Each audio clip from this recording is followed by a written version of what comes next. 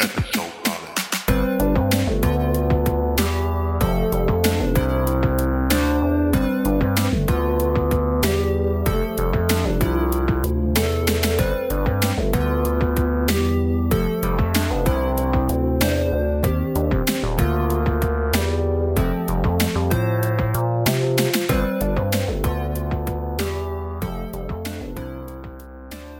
Hello, welcome to Episode Party, the podcast where we talk about our favourite podcasts. I'm Jack Tutor. I'm Freddie Harrison. And today, our guest is independent radio producer Jonathan Zenti. Hi, Jonathan. Hi, hello everyone. Thank you so much for coming on. You may remember, if you're a loyal Episode Party listener, that we talked with rapturous enthusiasm about Jonathan's podcast Meet on a previous episode, so we're really excited to have you on today. Jonathan, thanks for taking the time in your crazy busy editing schedule to fit us in. That's great. Thanks to you, it's a wonderful break to have between two working sessions, so I'm very happy about that. You're welcome. Freddie, if you'd like to kick us off for our first episode, really for quite a while, get us back into gear. Thanks, Jack. So my recommendation for this episode is one of my all-time favourite podcasts. In fact, I think this was the podcast that got me into podcasts, and that's 99% Invisible. And it's funny because I think this episode we have a bit of a Radiotopia themed special in some ways, and 99% Invisible was where Radiotopia started, really, and for me it's where my kind of love with podcasts started. I'm not sure who recommended me this or whether I discovered it by myself, but this was good for 4 years ago now, I think. And 99% Invisible is about the invisible side of design and architecture, the things that you might not see or notice necessarily immediately. And like I say, I've listened to, I'm pretty sure, every episode since I started listening about 4 years ago. Perhaps I've missed one or two. And I really, really love it. I really love it. And it's been nice to see it as a podcast grow and change over the years. Starting out with just Roman Mars almost on his own doing it, to having a team of people now who report and edit, and there's all the great content that's on their website as well that supports it. And I just think it's such a wonderful show. And I think we've discussed before, Jack, that I think not every episode I've enjoyed as much as some of perhaps the earlier ones, but I still think it's just magical, and I always listen to it because I always know there's going to be a great story and it's going to be interesting. And I think this is a lovely example because this isn't an early episode. This is a later on episode. This is one that came out about this time last year, I think, and it's episode 246, which is Usonia 1, and it's about a house that Frank Lloyd Wright, the famous architect Frank Lloyd Wright, built. And he's an interesting guy in himself. He's it's certainly not a modest person, or certainly wasn't a modest person in the way that he talked. And he had this bold vision to create houses and architecture that would change America through design. And I think the houses look lovely, but I guess that the content of the podcast is incredible, but I just think as an example of what 99% Invisible does really well, this is Usonia 1 is a great place to start if you've never heard it before. It's just such a wonderfully put together show. It can be witty. It can be sometimes emotional. Not this particular episode, but I've definitely listened to episodes of 99% Invisible which deal with difficult or controversial or really interesting issues that, or just emotional issues sometimes. And I think they just do such a great job of it. And the sound design is so well thought out and it's really well put together. I love the music. I think these were some of the episodes when they had a member of staff who was putting together music rather than pulling music from other places, and it's just so lovely. And I quite often at work, I think Roman Mars did a great playlist on Spotify of different music that he's used for 99% Invisible over the years, and I quite often listen to it at work because it's lovely music to work to and it's lovely music to listen to. And I think this is one of the only podcasts where I actively listen out for the the sponsors and stuff as well, because I just like the reads of them. I think they're very good. But overall, I just love it as a podcast. I think it's a really good podcast, and I think Usonia 1 is a really great starting point if you've never heard it before, and even if you have heard it and you're not as ardent a fan as me, you don't listen to every episode.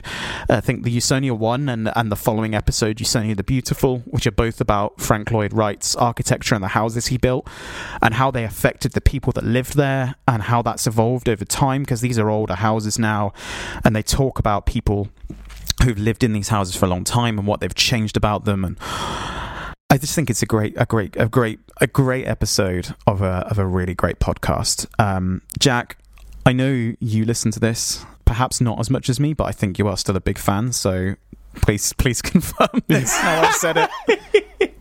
How embarrassing if I said otherwise now. But it was, like you, it's one of the first podcasts that I really got into way back in the day.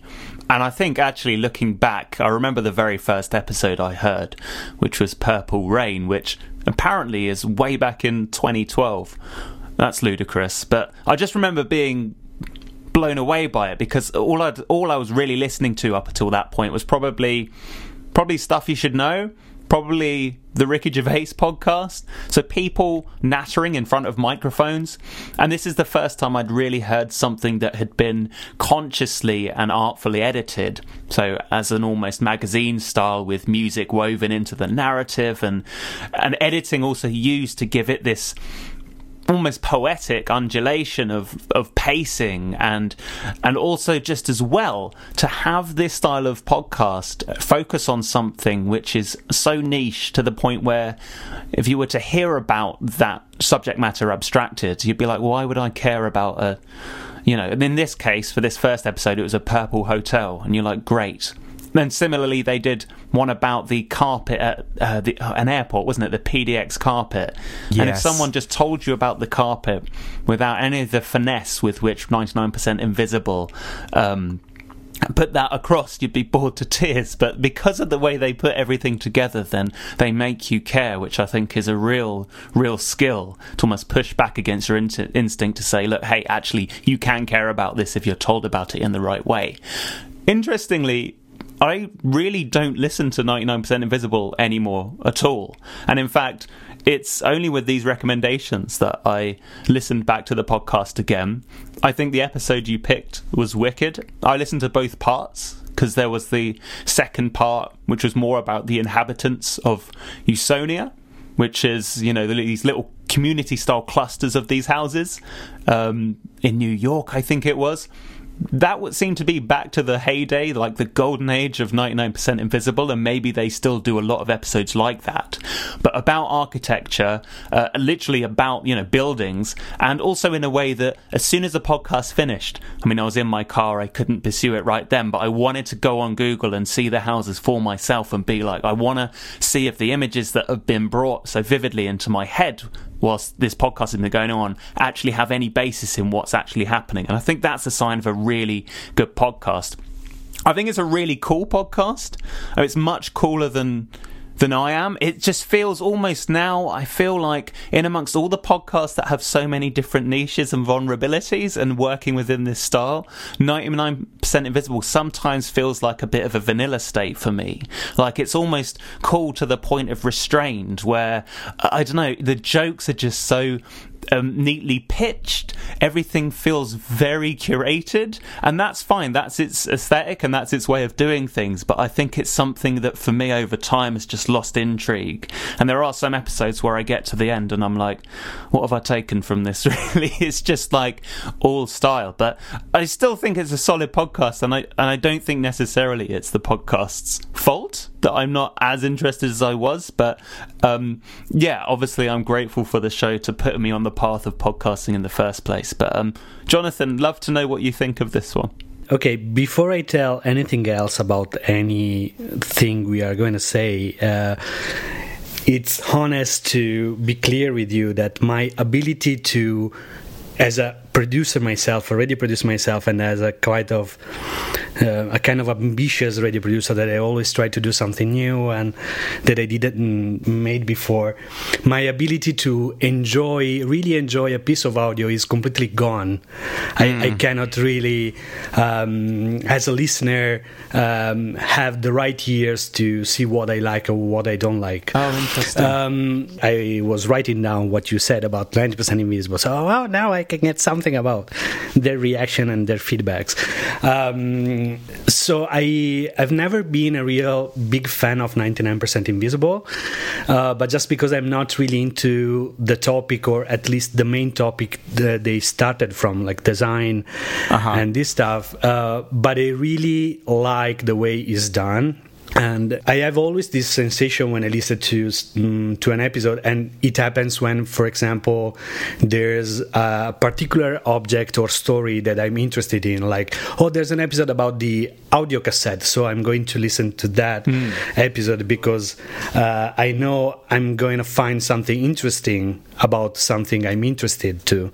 And the sensation I have is like when you have a sober designated driver taking you home when you are drunk, that you can sit quietly in the back seat and you know that you are going to be to have a safe journey, and at the end of the episode you're gonna be satisfied about what you have listened to.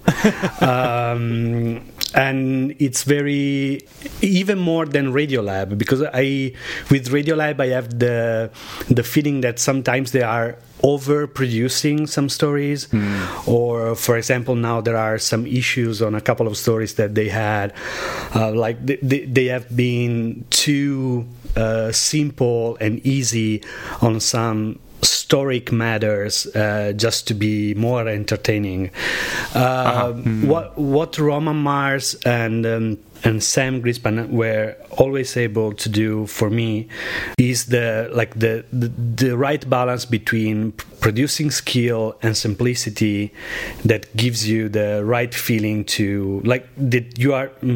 I feel that I'm forgiving that I'm listening to something cool, that I'm just enjoying something, and then at the end say, oh my god, what I've listened to, it was really cool, and well done and produced. So I think it's very important. But what Jack was saying, it's a very big open topic for podcast producers, I think, because we especially in Europe, we have this big elephant in the room that is the public service broadcasting companies. And up to 10 years ago you were listening to what they decided you to have to listen to. So there were programs that went on radio for 15, 20, 30 years just because the managers decided that slot had to be filled with that program. Now, in the podcast era, a program has to think about in the direction that it is taking and the way it is growing, and what is happening to its own listeners. Are they growing? Are they changing? How can I surprise them? Because there's also the sponsors pace that you have to take, because the sponsors want you to have regular episodes coming out not far from each other, like with like 2 every month at least, to be present as a sponsor with listeners. But it's hard under the creative point of view, and I think that's one of the reasons that Radiotopia has some shows that are going off for a while. So yeah, it's interesting because I have this feeling about 99% Invisible and other podcasts that I really liked a couple of years ago, and I'm not following them anymore, even if I still like them. But I don't have reasons to go back to them every time. And so yeah, it is very interesting. But just to close what I think about 99% Invisible, and I didn't talk about the episodes actually, but the general podcast is that the main thing that they were able to do was to at the rocket point of their career or their producing career as podcast makers, they decide to collect other creative podcasts around them and create a community that it's quite unusual, especially for the American point of view, where the competition is very natural in business. So when 99% Invisible was already collecting a lot of money in crowdfunding campaigns, they decided to open this crowdfunding to other creative podcasts. And I think that was a kind of, especially for us European, because I like to say that Radiotopia is the American company that has more success in Europe, or at least has more like takes more, brings more awards, for example. That was really a revolution for their business models in podcasting. So that's what I really like about what Roman Mars had made with this podcast.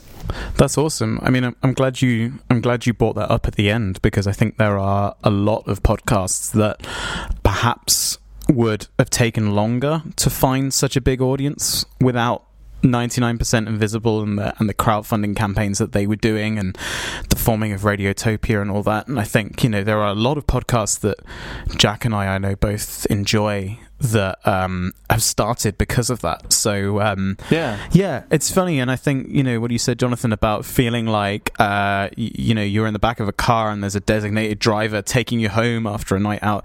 I think that sums up a lot about what I feel about 99% Invisible, which is that it is a safe bet as far as a podcast goes. If I see 99% Invisible in my feed of new episodes, I know that it might not challenge me as a listener. It might not be too unusual or too different, but if I'm feeling perhaps a little vulnerable or a bit tired, or I just want something that's a bit comforting that I know, it's a lovely place to be. And I think it's about that balance. And I think there are podcasts out there that do the opposite, and we need them as well. And yeah, I think you've summed it up really well. Hearing from both of you, I think what's quite interesting is the fact that it is a podcast that relates to the idea of design. And I think Jonathan's point about the overproduction of something like Radiolab on occasion is interesting, because I think for Radiolab there's no almost artistic incentive to rein it back in. I mean, they can go overboard if they want, and in fact a lot of their stuff sound like movie trailers that have been spun out into half an hour, and by the end of it you almost need like a sick bag. But with 99% Invisible, because it is about architecture and design, and having a subject matter where space is as important as presence, and the gaps between things count for so much in design, and having that as your subject matter, and then to completely exhibit a misunderstanding of that by overloading your audio space would be crazy. And again, the idea of the designated driver as well. I mean, the fact that it's a podcast that almost fits around you as a listener. It's a comfortable experience that understands you as a listener and how you're going to feel snug and comfortable. And I think that as well is very interesting from the perspective of people who are very interested and fascinated by design and the idea, I guess, of accommodating human beings. So I think that is why it does feel just like a nice comfy pair of slippers, doesn't it, every now and then? And like you say, Freddie, it's not always something that I'm after, but there are some times where I'm driving home, I didn't get barely any sleep the night before, and you know what, I'm like, I can't be fucked to learn anything, just take me into 99% Invisible and I'll be happy. And that's when it comes in handy.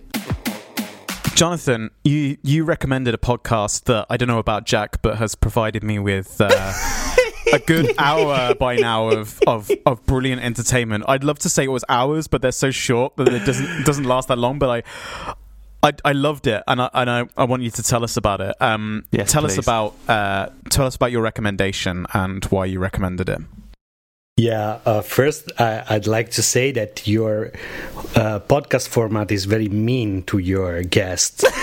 Because it's very hard to pick up just one recommendation, and I really struggled a lot, and I made a kind of competition on a paper sheet, like, okay, I start from 10 and then 8 and then 5, and then I was really struggling between what is my actual favorite podcast of all the time, that it's The Heart, but then I thought, if I'm not going to talk about the other finalists, nobody's going to do it. And probably the Heart is the favorite podcast of someone else, so maybe in the future someone else will talk about it.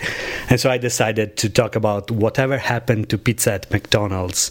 As the official presentation says, it's a podcast about whatever happened to pizza at McDonald's. That it's the clearest presentation I've ever read. And so I read a couple of articles talking about, I remember especially an article that said, forget about Adnan Syed and Richard Simmons.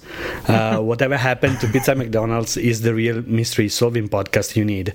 And so I said, oh my God, I have to look into it. And I thought it was like something like with a funny title, but with a real mystery behind. And actually, like, and with real, because there's a real mystery behind, but there's like a serious mystery. And I was listening to it on the bus going to work, and I realized that people were looking at me like I was a weird guy laughing by himself in the bus at 8 in the morning. And I listened to the first 5 episodes, and I have to drop out the bus to laugh. And after the episode that I recommended is the 5th episode, because there's something really brilliant and unexpected that happened there. And after I listened to the first season the first time, I went back on it because I thought, okay, what happened to me? Because I really liked it, and I was tweeting with a couple of colleagues and friends, and we were like running very fast, one episode after the other. What episode are you? Episode 10 and 15 and 25, because the episodes are very short. And so I had to look into it, like, why did I like it so much? And the reason why I like it so much is that behind this comic curtain, because it's a comic podcast and it's made by a comedian called Brian Thompson, there's very well-shaped structure that says anything about all the mistakes we made when we are working on a podcast and when we are dealing with our listeners. So it's a kind of cards trick that you take away a serious topic and you place an apparently silly topic, and you show all the mechanism behind a story making and a storytelling podcast. And for example, I've listened to it the same time I was listening to S-Town, that I didn't like when I was listening to it, and because I felt that the producer was driving me around without showing me really anything with a consistency. And so I was able, listening to Whatever Happened to Pizza at McDonald's, to reflect on mechanism of storytelling. And it's also it's smarter than it seems, because, for example, I don't want to spoil too much, but in the first 4 episodes, the host is saying this podcast is part of the Panoply Network. And I didn't realize that I wasn't listening to it on a Panoply platform. I was listening to it on SoundCloud. And on the official image, like the cover image of the podcast, there was a Panoply logo. And then in the 5th episode, Brian Thompson is reading a mail he had received by the Panoply Network, that is suggesting him to quit, to stop using the Panoply name in his podcast because it's not part of the Panoply and the Panoply network. And what Brian Thompson does, there must be a mystery beyond that. If they are telling me that I'm not part of the Panoply network. And that's actually what was happening when I listened to that episode the second time. I was listening to S-Town and I said, this is exactly what I don't like about S-Town, that at the end of every episode, the host is telling me there must be something else about this gold mystery. And then the episode after, there were no mysteries about the gold. And so, yeah, that's like, I really like that I had this furious reaction listening to it for the first time. I wasn't expecting anything.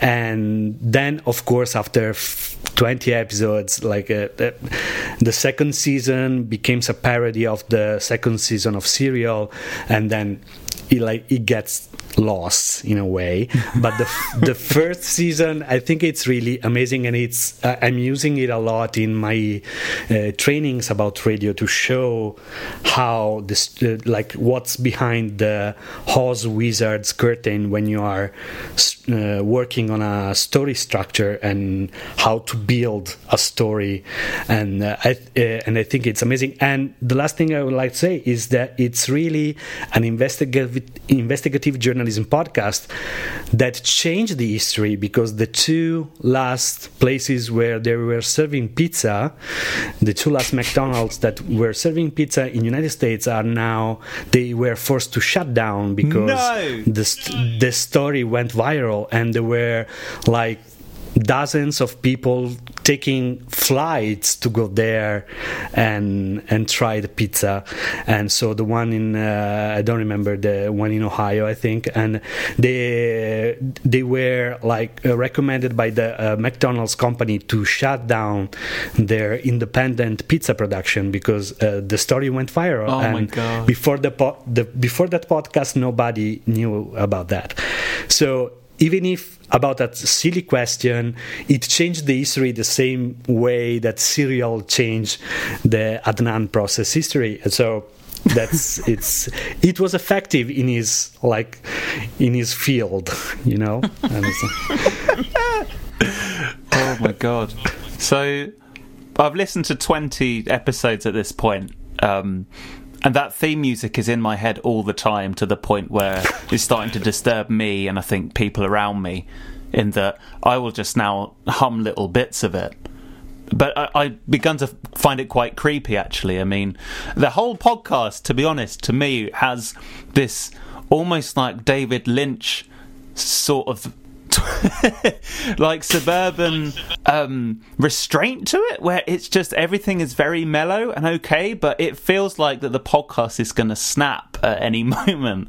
And there are even inklings of that in certain episodes that I've listened to, where in fact there's this real mellow quality to it, which is all going to give way at any moment. I mean, there's so many layers to this podcast, which after I listened to episode 1, I could never have predicted that it would be going in so many different directions. But I mean, I absolutely love it. I mean, it reminds me a lot of, there are a few comedians I can think of. I mean, Stuart Lee, for example, a British comedian who uses repetition as a means of repeating the same thing over and over again until it almost loses all meaning, becomes hilarious, becomes even more hilarious, becomes absurd, and almost comes to a point where you just start to question everything about it. It's really powerful device, and I think Brian uses it really effectively here by drilling down into the same subject every single time. He pulls you through so much. I mean, listening to this podcast, first I find it, trivial, the fact that he's asking this question, and then funny that he continues to ask this question about what happened to pizza at McDonald's, and then almost heartbreaking in the fact that there is someone who, even through just a fictional persona, is dedicating a ridiculous amount of time to this question. And there's almost a sense that, much like I guess you say with S-Town, or other podcasts that investigate certain mysteries, there's a sense of postponing the obvious means of asking the question in order to fabricate a narrative and to keep the listener listening. But in this particular instance, I mean, it's so obvious how you find out the answer. And in fact, I think in one of the first episodes, he gets the answer he's looking for. And in fact, multiple times he tells you the answer to the question.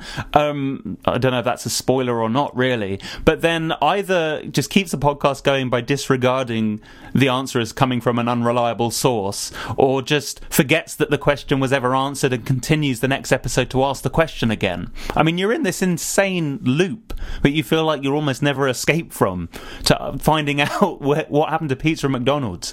Another thing that's just come into my head as a potential parallel is there's that Black Mirror episode where that person's forced to relive this strange dystopian, quite horrific reality over and over again, and is sedated at the end of each night and had their memory wiped, and then comes back in the next day to do it all over again. And there's almost a sense that whatever happened to pizza at McDonald's is almost like that. Like, he's almost like stuck within asking this question obsessively over and over again.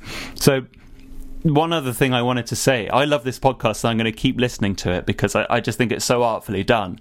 But at the end of each episode, he does a call out to listeners to get them to contact him and say, if you're someone who knows what happened to pizza at McDonald's.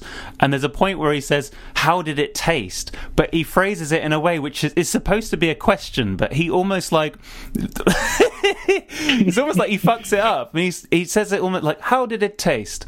Like that. And every single time it jars and kind of makes me smirk.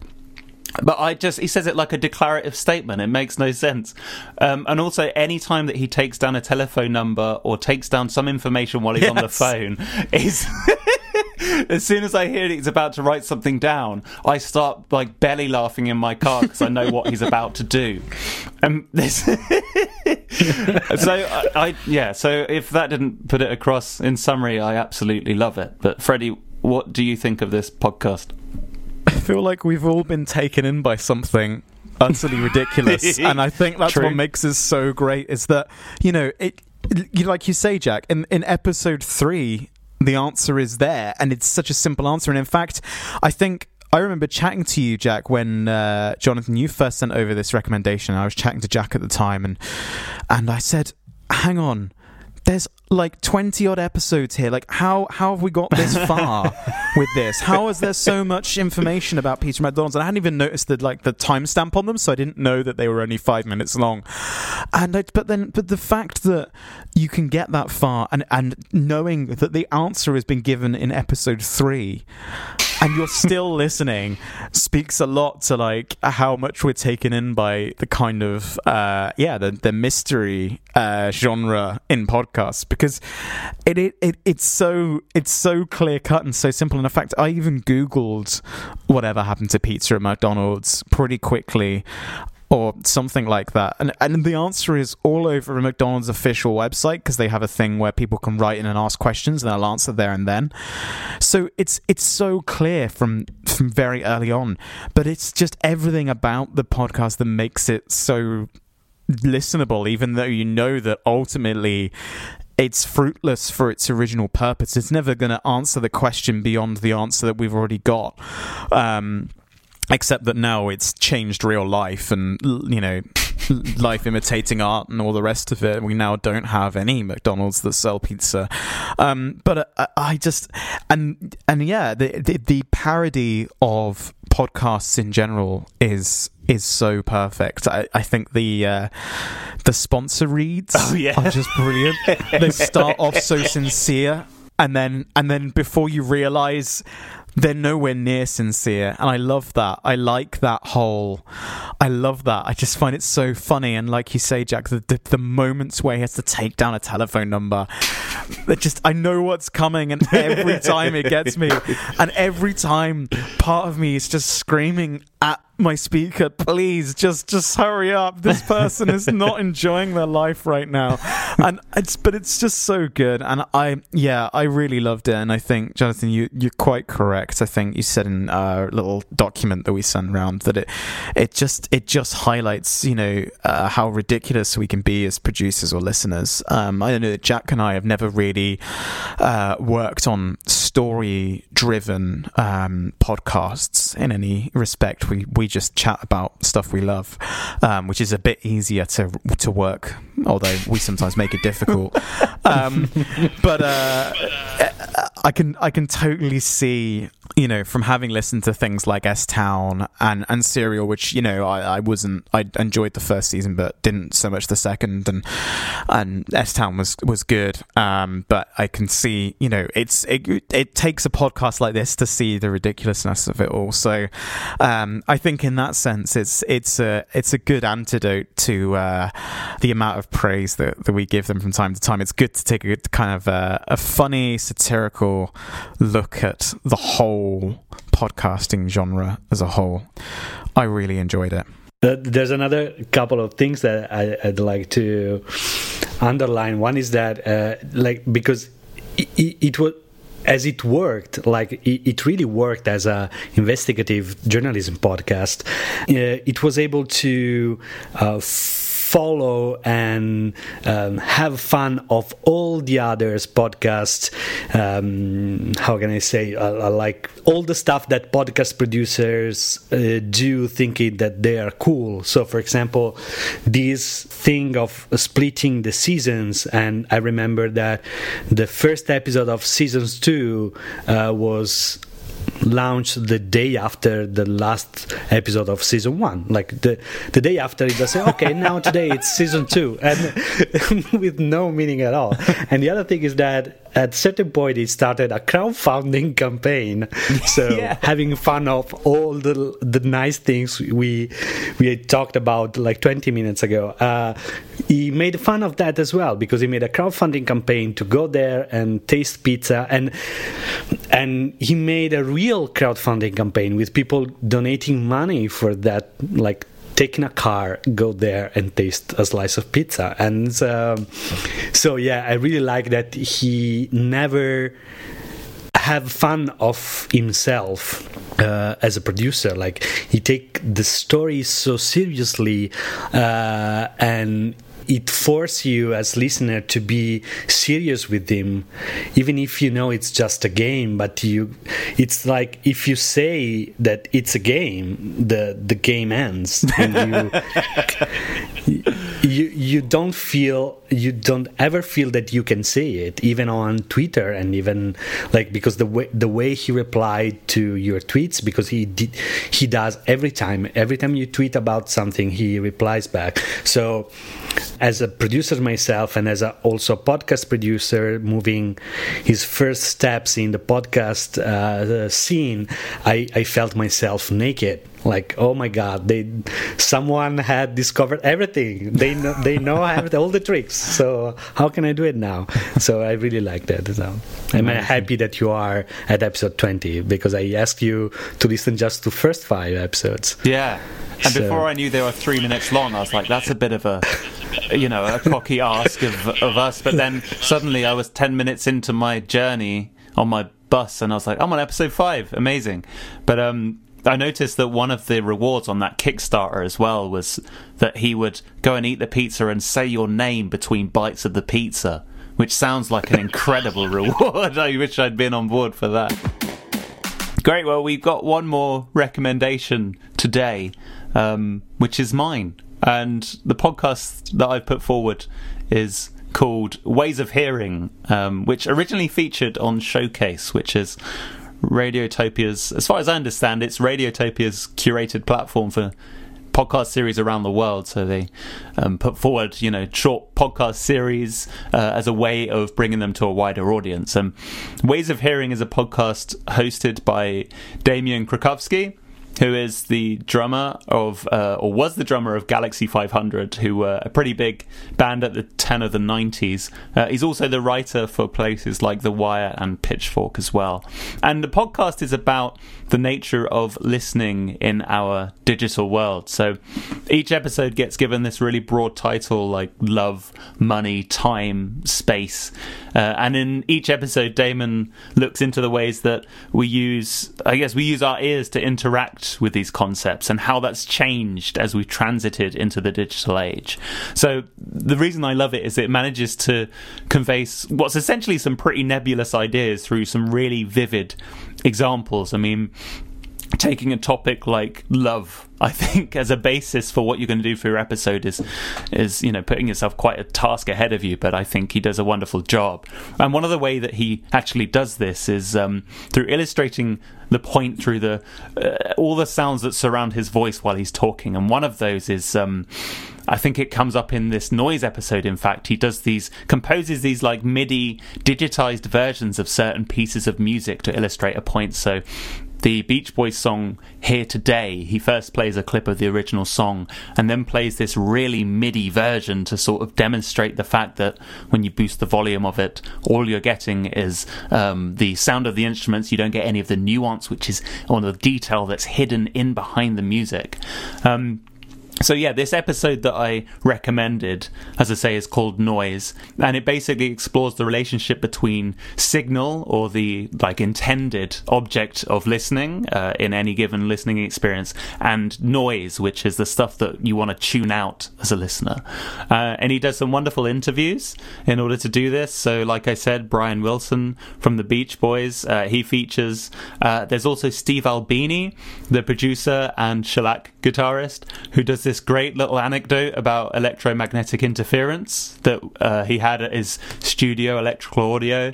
And actually as well, during another episode, the Love episode, there's an interview with Roman Mars where he talks about how he came to have his radio voice and how it evolved out of the fact that he did this really early, like 4 a.m. radio show where he'd wake up and be very groggy and have this croaky voice, and had just learned to go with that really and to maximize the elements of that voice which people found so appealing.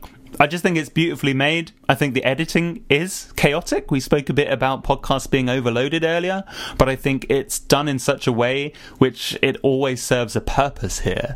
And what I also really enjoy is the fact that while usually with other podcasts the presenter's voice is a fixed kind of anchored element which remains unchanged as audio swirls all around, actually the presenter voice is brought into the experience of demonstrating a point. So his voice is like bit crushed down, or it's EQ'd, or something happens to Damon's voice in order to illustrate exactly what he's talking about, which, like I say, with these broad kind of difficult subjects, a lot of the time it's really awesome to have a very quick and vivid analogy straight in front of you. So yeah, I thought this one was really great. But yeah, Jonathan, what did you think of this podcast? I'm really happy that you forced me to listen to it, because I had Showcase in my listening queue for a while, and I was okay, I have to start listening to it. And at the beginning, for the first episode, I was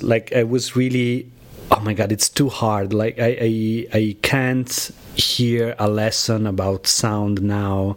Also because I listen to podcasts usually between, like, when I'm going to work or when I come out of work. So I really need something that chill me out. So my impression during the first episode, it was that I was listening to a masterclass about sound. And then after the second episode, I started to go into it very deeply, and I needed to listen to it with my earphones, so I couldn't listen to it distractedly while I was doing something else at my home. I needed to stay focused, and I really enjoyed the episodes because they were like exploring fields that I never explored before, like money and power episodes. They were telling me something that I really didn't know, and the nice thing is that after the 6th episode, I was able to connect some dots that I never connected before. I had some knowledge about this and that, but the way he told the stories and the way he tells the story about going into the digital age and all that comes after this, when what we are going to face in the digital era, starting from now and going to the future, it's like really connecting some dots that I never thought that in the same space before that listening. And then there was also some like nerdy stuff that I like, because I used to listen to Galaxy 500 and I really like Steve Albini, so when they were talking I was, oh my god and so yeah, it was interesting to me as well, because again, for the European radio culture that has this long and important history of public radio, we still have the need to use radio as a tool to deliver some public service, and that product is a perfect example in how you can do something entertaining, but at the same time you can make your listener grow and make them know something that they didn't know before. So it's a good example. What I'm guessing is, for example, one of the questions I had was, is it the right podcast to start a slot like Showcase in Radiotopia? Because it's not very entertaining at the beginning. There isn't something strong, or there isn't a big questions. Like, for example, now I'm started following the third series that it's called The Secrets, and because it's made by Martin Johnson, that it's one of my favorite radio producers, and there's a big question in the big episode, like there's a mystery that you want to solve, and so it's very catchy. As a first series, I found it very brave from them to start with something very. It's a kind of educational podcast, even if it's very entertaining, and so now I'm suggesting to some friends to listen to it, and telling them I'll be there for the first 2 episodes. I will take your hands and I will force you to stay there, and because with the podcast we don't want like, we really like to be entertained from the beginning, and it's something that is changing in our listening habits. But I really liked it, and I'm really happy that Radiotopia invested in that series, because it's very, very interesting, and it's like reflecting on what we are doing as listener, what you are listening to a podcast. So I found it very important. Oh, fantastic. That's great. Freddie, what did you reckon? Yeah, I really love this. I remember there being the first episode on this was actually featured as a kind of guest episode on 99% Invisible, the one about time and the difference between kind of our real world time and digital time, and the kind of nuances of that and the weirdness of that at times. So, and I remember listening to it and enjoying it and all the rest of it, but I didn't really think about it again, and much like Jonathan, I'm really glad that as so often kind of happens on Episode Party, that you put me in a position where I had to go and seek this out and listen to it, because I really, really loved the Noise episode, so much so I actually listened to it 3 times just to kind of really get my head around. Well, I wanted to get my head around everything that went on within it, because there is a lot going on. I think you're right, and but it's funny because when you're talking about the kind of modulation that's being done on his voice, on Damon's voice, it's there, but I mean, it wasn't so obvious to me that it distracted me. I didn't think, oh no, I'm not paying attention. I can't deal with this. I remember it being there, and I remember the more I listened to this podcast, the more I came to appreciate that the sound and the sound design that's been done, and the kind of little compositions, like you say, about the kind of little versions of songs and stuff,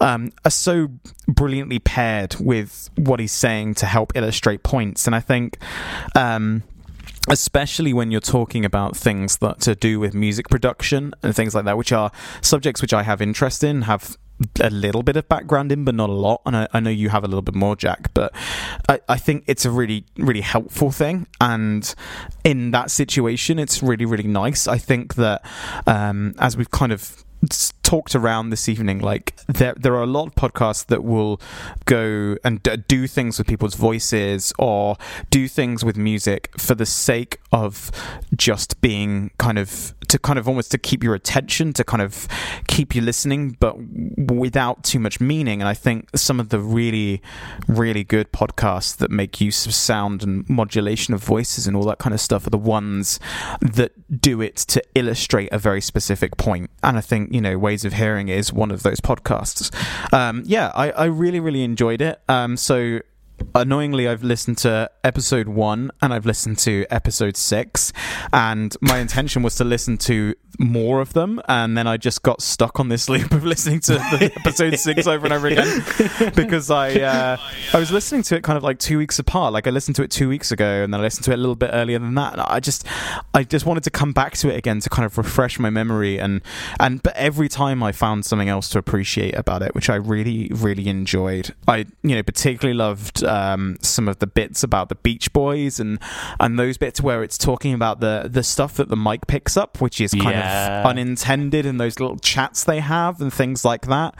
I really enjoyed those, and I like that the whole subject matter really extends beyond sound in a way. Signal versus noise is a really interesting concept outside of the field of just hearing. I think it happens, and people talk about it a lot. With things like Twitter and stuff like that, where we're trying to find what's important amongst a lot of chatter and a lot of nonsense, but I think bringing it back to this original kind of meaning is really lovely. And I love the bit where he goes through all the different ways that we get noise, so like the static on the radio and the kind of the crackle of vinyl records and stuff like that. I really enjoyed that, and it was nice to point out all those things.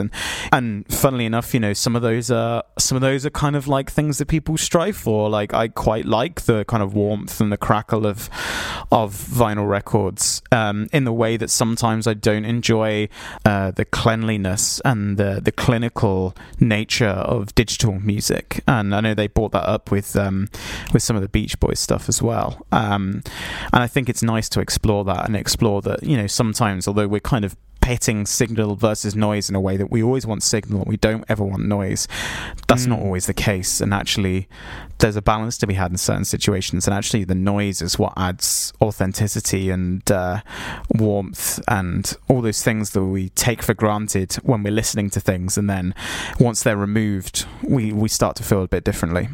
Yeah, I think what's great, and what you were kind of as well talking about there, is how it could have turned into a podcast which felt a bit nostalgic and preachy, and a bit, we don't listen in the way that we used to, and Spotify's ruining everything, and we're not listening like we should be. And it could have, I think, if it had been done wrong, it could have been done in a way which sounded like it was slipping into insignificance. But I think it really takes a very detailed and loving look at the debate in such a way where he has a lot to say about what's happening as we transit into digital means. And it isn't just this sort of panicked shriek of like, oh my gosh, everything's changing. It's a really contemplative look at what is changing and the real quality of experience. There's so much stuff out there about that kind of thing at the moment. And I think it's interesting as well, Jonathan, it sounds like, the way that you want to encourage your friends to listen to this is almost like a microcosm of the very subject matter of the podcast, where there is a real celebration of listening in this, and listening in a dedicated way, which I think it also conveys through the very podcast itself and the way that it's put together as well. Well, this has been really wonderful. I mean, before we go today, we'd love to just say, I mean, firstly, how much we loved Meet Jonathan. It's such a wonderful podcast. And in fact, I haven't seen anything apart from just absolute rave reviews from anyone who it's touched. So I mean, you must be so chuffed about this great feedback from. I mean, I've seen places like The Guardian and Bellow Collective saying how much they love it. It must be really great. Yeah, it's very strange because it's about. They're all comments about something that doesn't exist yet, and so I think that it's the first case in history that The Guardian says that it's one of the best podcasts of the year, and it doesn't exist. So I'm very honored, and it really helped me because it's so far it's a self-financed project because everything started from the Radiotopia's contest that was called Podcast. It was a X Factor for podcasts in the way it was structured. So I had a couple of ideas running through my mind, and I was talking about them with some international colleagues because there's some years ago I started with some colleagues from other countries this meeting called MIRP. It's a meeting of international radio producers. There are these session of sharing ideas, and I had this couple of ideas running through my head, and I've talked about with some of my colleagues, and the call that you had to feel to participate to podcast was really detailed. And so I said, okay, it's a good occasion to lay out my idea and to write down what I have in my mind. So I wrote the project, and I sent it, and then after the deadline they tweeted that they received like 1,537 I think proposals. And so I say, okay, it's done. And then after a couple of okay, I can go to the beach and swim. And after a couple of months, they wrote me an email that I was one of the 10 semi-finalists, and I have to do an interview with Roman Mars, Julie Shapiro, and other people from the PRX staff. And I made the interview, and then they told me that I was one of the 4 finalists, and from then I had a budget to realize 3 pilots, and I have to follow all their. So it was like the greatest experience of my life, of course. I had to follow their seminars about business models and financing a podcast, and then I had 2-3 months to work on my pilot episodes, and then there was this final examination by a jury composed by different people, and it was very well done. I don't have time to go into details, but it was very well thinked. They really shaped the contest in a way that the better was able to win, and that's what happened because Here Hustle was the one that win the contest, and I think it's one of the best things that we have heard in 2017. So I found myself with these 3 drafts of pilot episodes, but the Radiotopia was selecting just the winner, and so I spoke to some of from Radiotopia and then others in Europe, and they all suggested me to work on a first season without searching for any sponsors, and just to have the freedom to shape my idea. So I started to do that. I rearranged the first episode, and I was planning to launch other episodes at the beginning of last fall, and the heart was asked me to use the pilot episode of Meet in one of their season about body parts, and so we had this kind of agreement that they were playing the episode in August, and I was launching my stuff at the beginning of September or October. And I was working on that, but then Italian public radio asked me to follow. They wanted to launch their first serialized podcast, and they wanted me to lead the group that was working on that. So I had to put this self-financed project aside for a while. Oh wow! I'm working on this radio drama about Frankenstein coming back nowadays, because the end of the book of Mary Shelley's book is that the beasts go in the eyes after he had killed his father, but now we are melting the ice that he was living for 200 years, and so he's forced to come back to civilization, and he goes in a family living in the fields, like to kind of be an organic family, and he started to have this friendship with their teenage daughter. So wow. It's a 20 episode. Yeah, it's a kind of strange story. It's a 20 episode podcast, so it's quite long, and it's a old-fashioned radio drama. So I have to work with all the sounds and actors. So it's very demanding. But I'm closing it, the production at the end of January, and then I can come back on Meet, and I have like a first season of 6 episodes I'm working on. It will be all about external parts of the body. So the first episode was about my fat, the fat around my body and my belly, and then I have other episodes about one guy who is one of my best friend's uncle, who decided to have dreadlocks when he was 69. Wow. And there's a huge story behind that, and then I'm following other stories about external parts of the body, and as I'm planning, so I'm not doing the recording yet, but I'm planning to work on other 4 series for the next future, and see, like, I know for sure that I'm delivering the first 6 episodes, and then I'll see if it's better to go with a crowdfunding to pay part of the production or to search for a sponsor. I will see, and I want to have the freedom to see what is going to happen. Also because I'm really. I know that the first episode was listened mostly from United States from my stats, because it was aired on the Heart probably, but I really want to work on it as a European podcast in English, and so I want to see what kind of reaction I have from Europe, and see if I can, I don't know, the best way to fund the money to work on it.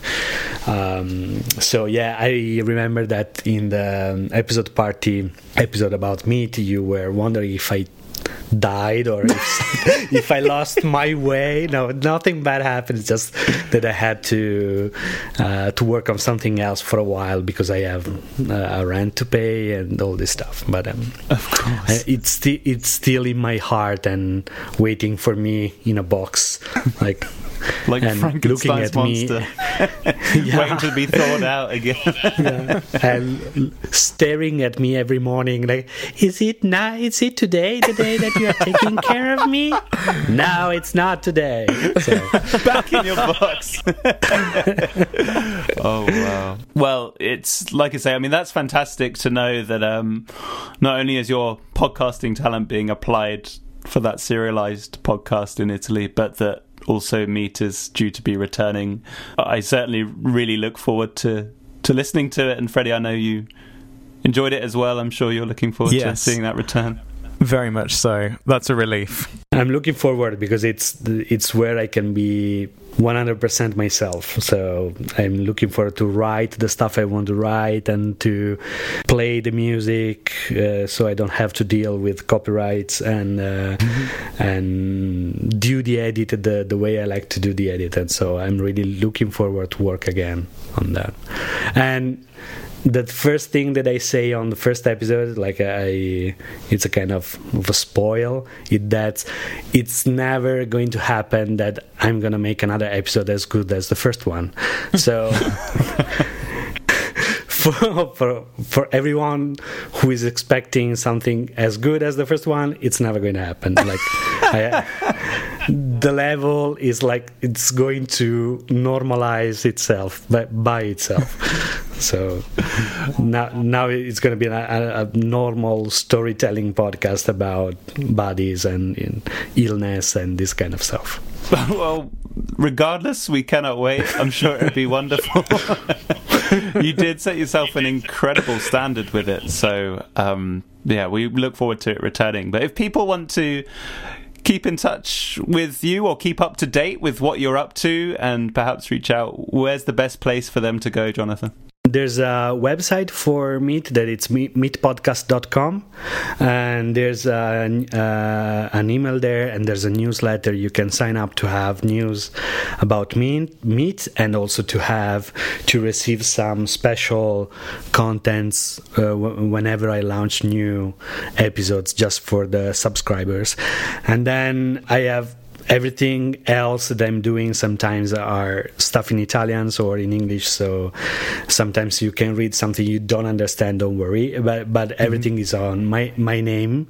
So Jonathan Zenti, I have my Twitter and Facebook page where I write all the stuff that I'm working on, and I can be reached there.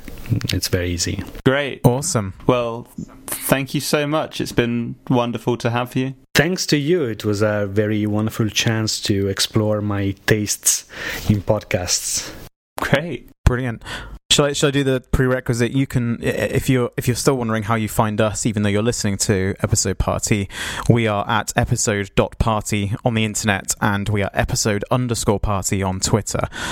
So if you want to tweet us, please do. But I would more than recommend that you instead go and follow Jonathan Zenti and go to meatpodcast.com and check out that first episode and sign up for the newsletter as well. I think that's about it, Jack, isn't it? That's very much it, yeah. We'll see you all next time. Bye. Bye-bye. Bye.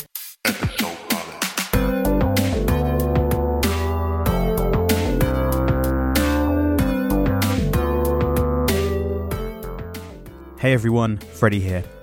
If you're enjoying Episode Party, please head over to iTunes and leave us a rating and review. It means a lot to us and it really helps us out. Thanks.